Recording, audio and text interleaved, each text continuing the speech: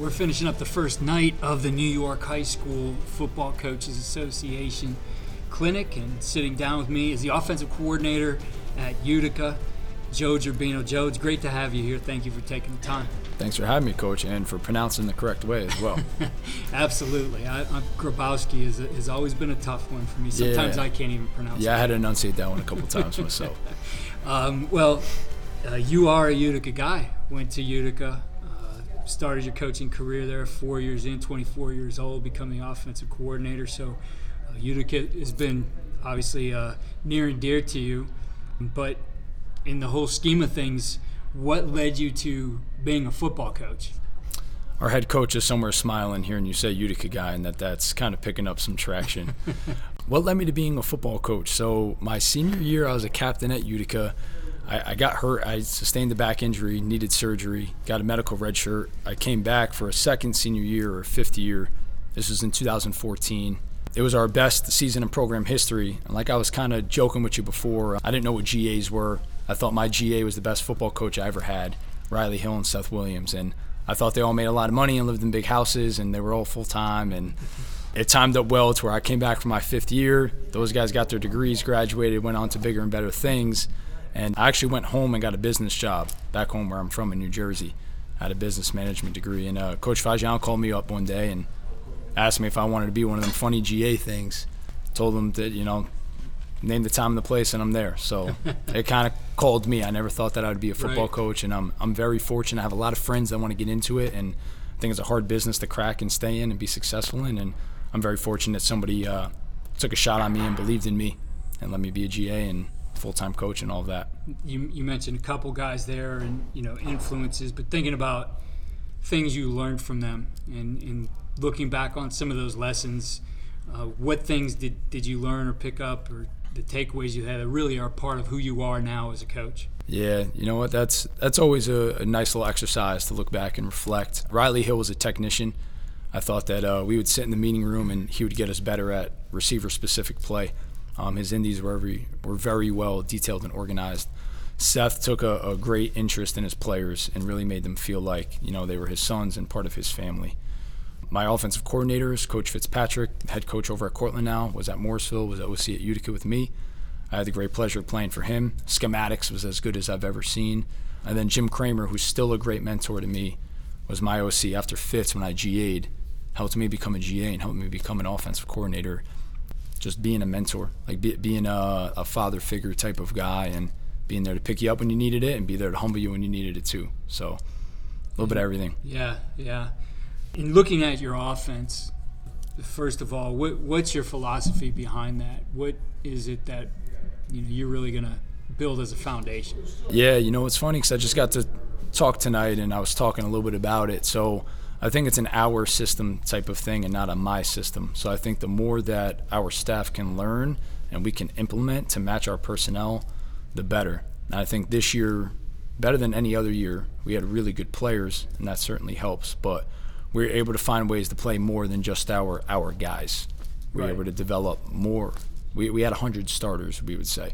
And we were able to package our guys and play 13 personnel football and play 0 personnel and put our best slot in the backfield, or play 3 QBs on the field at once. And we call that our Ivy League package. And every school that we named, the first letter of it actually, like Stanford was for Sam Florio, Brown was for Brendan Belot. Princeton was just personnel with our base QB and all those guys out there. So little things like that, having a way to find fun. And if you're not having fun coaching, they're not having fun playing for you. So, finding a way to get them involved and feel like they're a part of it. Yeah, at the Division III level, we get those bigger rosters, and you work hard to bring those kids in too. Yep. Right? And I think when you can find that mix of guys who, make your depth chart horizontal, like you're talking about, rather than vertical, the buy-in's so much better. It's something we put a focus on, the same thing. How can we get more guys involved, playing multiple quarterbacks? It would drive people crazy and they wouldn't understand it. Like, you guys went from a 12 personnel to a 12 personnel. But we had different guys on the field, right? So talk to us a little bit about just how do you make that work? Because it's not always the easiest thing to see like, okay, I'm going to take this guy who I think is really good off the field, and this other guy is going to come in. Yeah, so I think when your best players are your best leaders, you're onto something. So I thought our 2 overall best football players, although they're hard to thumb sometimes, they were both our captains as well. So even when we schemed things up for them to get the ball, nobody was feeling a certain type of way because of how good of people and leaders they were. And because they saw those guys, nobody was safe from coming off of the field. So they saw those guys come off the field and how they reacted to it. And that made them comfortable with coming on and off themselves. To be a captain is a great honor, and I think for those guys to be captains, they knew that they had to represent themselves a certain way. But we always say that like our players are an extension of the staff, so they have a part in the practice planning. They have a part in everything that we do as a program. And we started meeting as a full unit this year. So the more guys that we could teach the entire offense to and teach it conceptually, not just position-based wise, and create a universal language, the easier it was to plug and play and kind of get the guys in different spots. And when they know you care about them as people, they're willing to do whatever it takes for you and for the program and whatever else. Definitely. Now I know this year your slot is a dynamic player. Yep. Sometimes those guys fall into doing the same things over and over again. But I think when you can find some special ones and really highlight all the different things they can do and not just get set on throwing them bubbles or vert routes or whatever, like they can make a difference in not just being the most dynamic guy, but just helping scheme out, getting other people open too. Yep. Yeah, well said. And like that was part of the clinic talk that we had. And I think what made Nate great was I'm going to miss Nate next year because he was a phenomenal football player. I'm going to tease him and say that his little brother's on the team. He's a freshman, and he might be a little bit better than Nate, and we tease him constantly about that. But I think what made Nate great and why we're going to miss him, not just how good of a football player he was, but the relationship that we built, him and I, and then our staff and him and the program and him over the years, how he held his teammates accountable, how he did the extra stuff. He was the type of kid staying after practice to pick up the water bottles, and we'd share dinners together. I know what his mother does and what makes her work and tick and what kind of family he comes from, and that's really why we're in this thing, is for those relationships like that. And when you have a relationship with a kid like that, then he's willing to spend extra time with you, then he's getting better, because I think our jobs as coaches is to take them where they can't take themselves. So the more time he spends with us, theoretically the better he should be. And you get a kid like that for 3, 4, 5 years in your program and put him in positions to be successful and build his confidence, the sky's the limit. When you look at that position and being able to use it in different ways beyond what everybody usually does, how much more difficulty does that give the defense? It's easy when okay, we got to stop this guy who's running the bubble, or this guy's going to run the shallow route. But you start putting him all over the place, not just where he aligns, but also like where he's going to go to. Yep. It certainly changes things. How do you, one, that's not always easy to do, because you can, you get maybe too many ideas. Right. That's definitely and then a thing. Confusion. So finding the balance with that, I guess, and being able to highlight what he does, but also I think when you can highlight a player like that, it does draw attention to him, and now other guys will benefit from that as well. Yep. So how do you go about, I guess, putting together those game plans, those thoughts, so it fits too, right? You talked about having the whole team concept. Well, you can't be in there scheming all week either. No doubt. We gave Nate a lot of conversion routes, and I think that's a testament to him, his preparation. He was able to handle things like that. So mantra in our room is, if you're not open, get open. If you are open, stay open. And giving them parameters so that they could make us right, because us as coaches, we're no longer playing.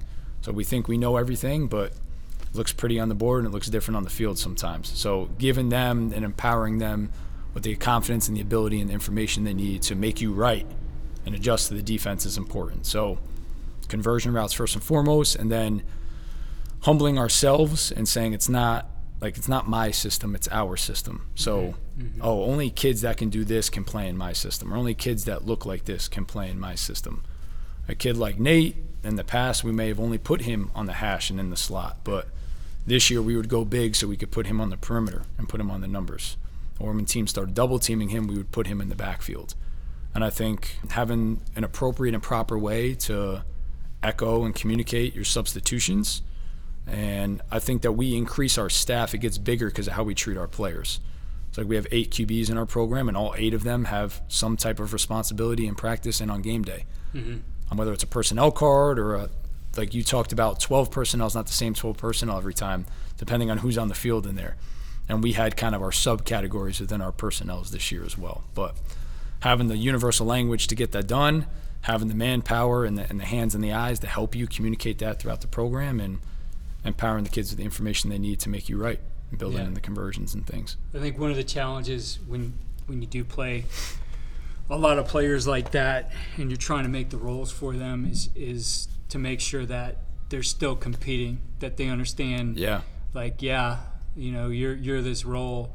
And I think you said we had 100 starters. We used to do that too. I drive the head coach crazy because we had a tradition on Fridays, in the stadium after practice, we would announce the starters, and the guy who was announcing it the one day, I turned in like 22 guys. Did you? I gotta try that. I haven't done that one yet. But they took it to heart, and the kids, I'd tell them, like, look, you are a starter. How much your group plays is really up to you guys. You guys take ownership of it. So what's been your approach? How have you handled that to make sure that, I guess, people don't feel like, well, I'm owed this now because this is my spot, right? Yeah. Well, I think I got to try the 22 starters thing with the announcer first and foremost. I got to put that one in the tool belt. Being upfront and honest in the recruiting process. I thought that Braden Zenilovic was a very good quarterback for us this year. Sonny Bedina was a very good quarterback for us the year before. It was all conference, and they're both on the roster. And then playing a kid like Brendan Belot and Sam Florio for us in packages, like you said, they're starting in those packages. But we recruited a really good freshman this year, Brett Fuller from Port Jervis, who was the Section 9 Player of the Year. So telling him up front, like, hey, it's a crowded QB room. Only come here if you really want it. The education's financially for your family, the fit between you and I, the campus, all that stuff. But so first and foremost in the recruiting process, you and I doing this long enough to see a full cycle go through, I think that's first and foremost. You've got to get that done. And then when they're in your program, building a strong and close enough relationship with them to where you can have face-to-face, one-on-one, closed-door meetings with them. And I think our kids understand that, like, we coach in a positive light. We highlight the positives and we coach through the negatives, and just making sure we appropriately organize our practices to get the kids the reps that they need to be having, and keeping them on their toes. Like on Tuesday, running back A may be the guy in the first group, and running back B may be the guy in the next group, and so on and so forth. Now, in looking at it, and I talked with Coach Jackson about this from West Virginia. He was talking about his defensive line, how he likes to play a lot of guys too, and fit things to their different skill sets, and everybody's a little bit different. I do feel there is a challenge in doing these things where it certainly falls on the coach to figure out how does this guy uniquely fit in a package, right? And so what's your process for looking at that and saying, in this package, as an example, like this slot is going to be a little bit better for us because these are the primary routes we're going to run, and he's really good at these things. Yeah, I think we have a big staff. All of our coaches are focused on being the head coach of their position group, and we coach all of our guys in Indy. Whether there's 4 guys in the room or there's 18 guys in the room, like, we're not sending them off to be scout team guys all the time. So, like, we're putting the time in now so we can see it 2 years from now, 3 years from now, 4 years from now. Because if we don't invest in these young men now, well, 2-3 years from now they haven't been developed because they've constantly been a scout guy or whatever the heck that it is. And I'm not downplaying the importance of scout team and getting the guys the reps that need the reps. I'm not saying it's a participation trophy thing, but I think it is. I think you need to have a big staff, and you need to have a focused mindset and set of eyes on what you're looking at in practice, right? We're not just out there going through the script. Like, we need to be present and be where our feet are and be able to evaluate these kids and what they could do well. And I think always viewing them in a positive lens instead of a negative lens. Like, we don't like talking in our meeting rooms, he's slow, he's short, he can't do this. Like, we only want to hear what they can do. Well, he can do this, and like our outside receivers, like, there's the guys who can run up the rails and catch a post for 50, and you could put it in front of them and you can put a lot of air under it. But then there's guys that we say you got to stripe them, and you got to put it on the stripe of the helmet and put it on them, and they'll make a tough catch for you. So KYP, know your personnel. Our guys hear that a lot too. Yeah. I mean, I think it's fun and rewarding to be able to find those opportunities for them too. And I think when those guys know, like, and they maybe they don't get, their personnel doesn't get in a certain game, maybe didn't get into the situations you want. But they're working really hard now. Yeah. They're bought in, and it does become – the feeling is just different. I look at, the transition from where we were more of that, like I said, that vertical, here's our X, Y, and Z. It's a good visual. And that's it. Now we have all these other personnel groupings, and we would just add letters to it too, so that they knew, okay, hey, I'm the P, I'm the Patriot receiver. Like, I'm in for this guy in this package. Like, it means something. You know what's funny too in your evaluation, like watching the kids play pickup basketball, or watching them do stuff before practice, just goof around and be kids. Exactly. That's always where I'd find guys for trick plays too. Yeah. Hey, can you do this? Just get them in the moment. Right. Try to shock them. I had a tight end who threw he drifted back. One of those. Had some guys out in front of him, a little screen to him and throw it down the field. But it was because I saw him before practice throwing into the cans, right? Yeah. Playing with the quarterbacks. Right. So like, hey, that kid's got some good accuracy. Used it in a game, right? So I think you can look at it too. You do want those guys on the field, but there's things situationally that will dictate that. You know what? Maybe in this area, I have this guy who is super fast, can take the top off of the defense. Now we're in this space where we're in the red zone. Vertical space is gone.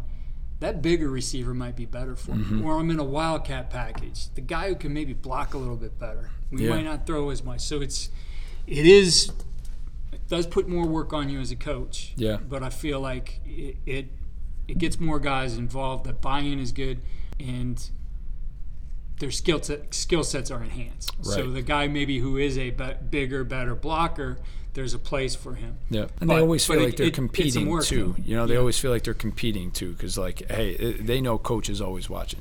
Coach is going to find a reason or find a way for me to do something well here.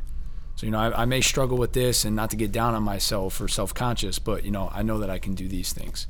Yeah. And coach is always positively reinforcing me. Yeah, and I think when you look at it too in recruiting, it's a help when you're able to flip on that tape and they're watching, and you start pointing out all the different guys that you have playing.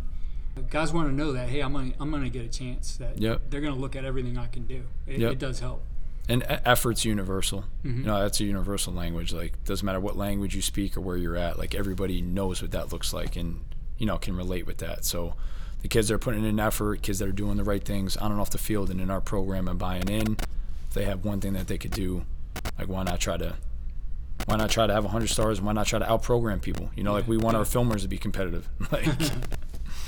Yeah, definitely. Well, we're at the clinic here. I think these are unique situations. It's great to be back in person for one. I know, really, this is, other than AFCA, this is the first clinic I've been back to, and it's great to see just all the sharing that happens. And I think even more now, I see people more appreciative of this. Maybe we started to take it for granted. Maybe with the shutdown changed everything. But being in these situations and sharing, and you've done it. I've seen your clinics online. You're here sharing. What are your thoughts on that today, and just putting yourself out there and not worrying about, oh, geez, I'm giving too much away. Somebody's going to see this and use it against me. Yeah, I think we were talking about advice that I would give. I think advice that I would give is come into these things, come to them as much as you can, and come in with an open mind. I think that's what's special and unique about our profession, is that people are willing to collaborate, introduce themselves, and share information and get everybody around them better.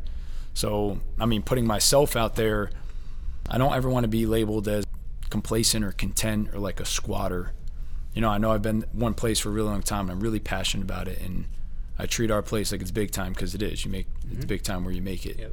Yep. So for me to give information today, that information might be outdated tomorrow or a week from now or a month from now or a year from now, because just like everybody else is constantly learning from the people around them, so am I. Yeah. And it's important to surround yourself with people that you can learn from, and in environments like this, you certainly have that. And we're in an era nowadays where you can teach yourself a lot of things. There's a lot of resources and outlets out there, and digital media for us. And I think coming to a place like this and being able to troubleshoot with the person teaching you that material. And I just heard Coach Salem in there, who's got 31 years of experience, and he's using an overhead projector and talking about things from 1991, and that's stuff that you don't get. Don't get. That's unique to come to these things. And ultimately, with all this information, no matter what you learn, you still have to assimilate that into what you do. Yes. Right? It's not a, well said. I say it all the time, coaching is not a copy-paste function, right?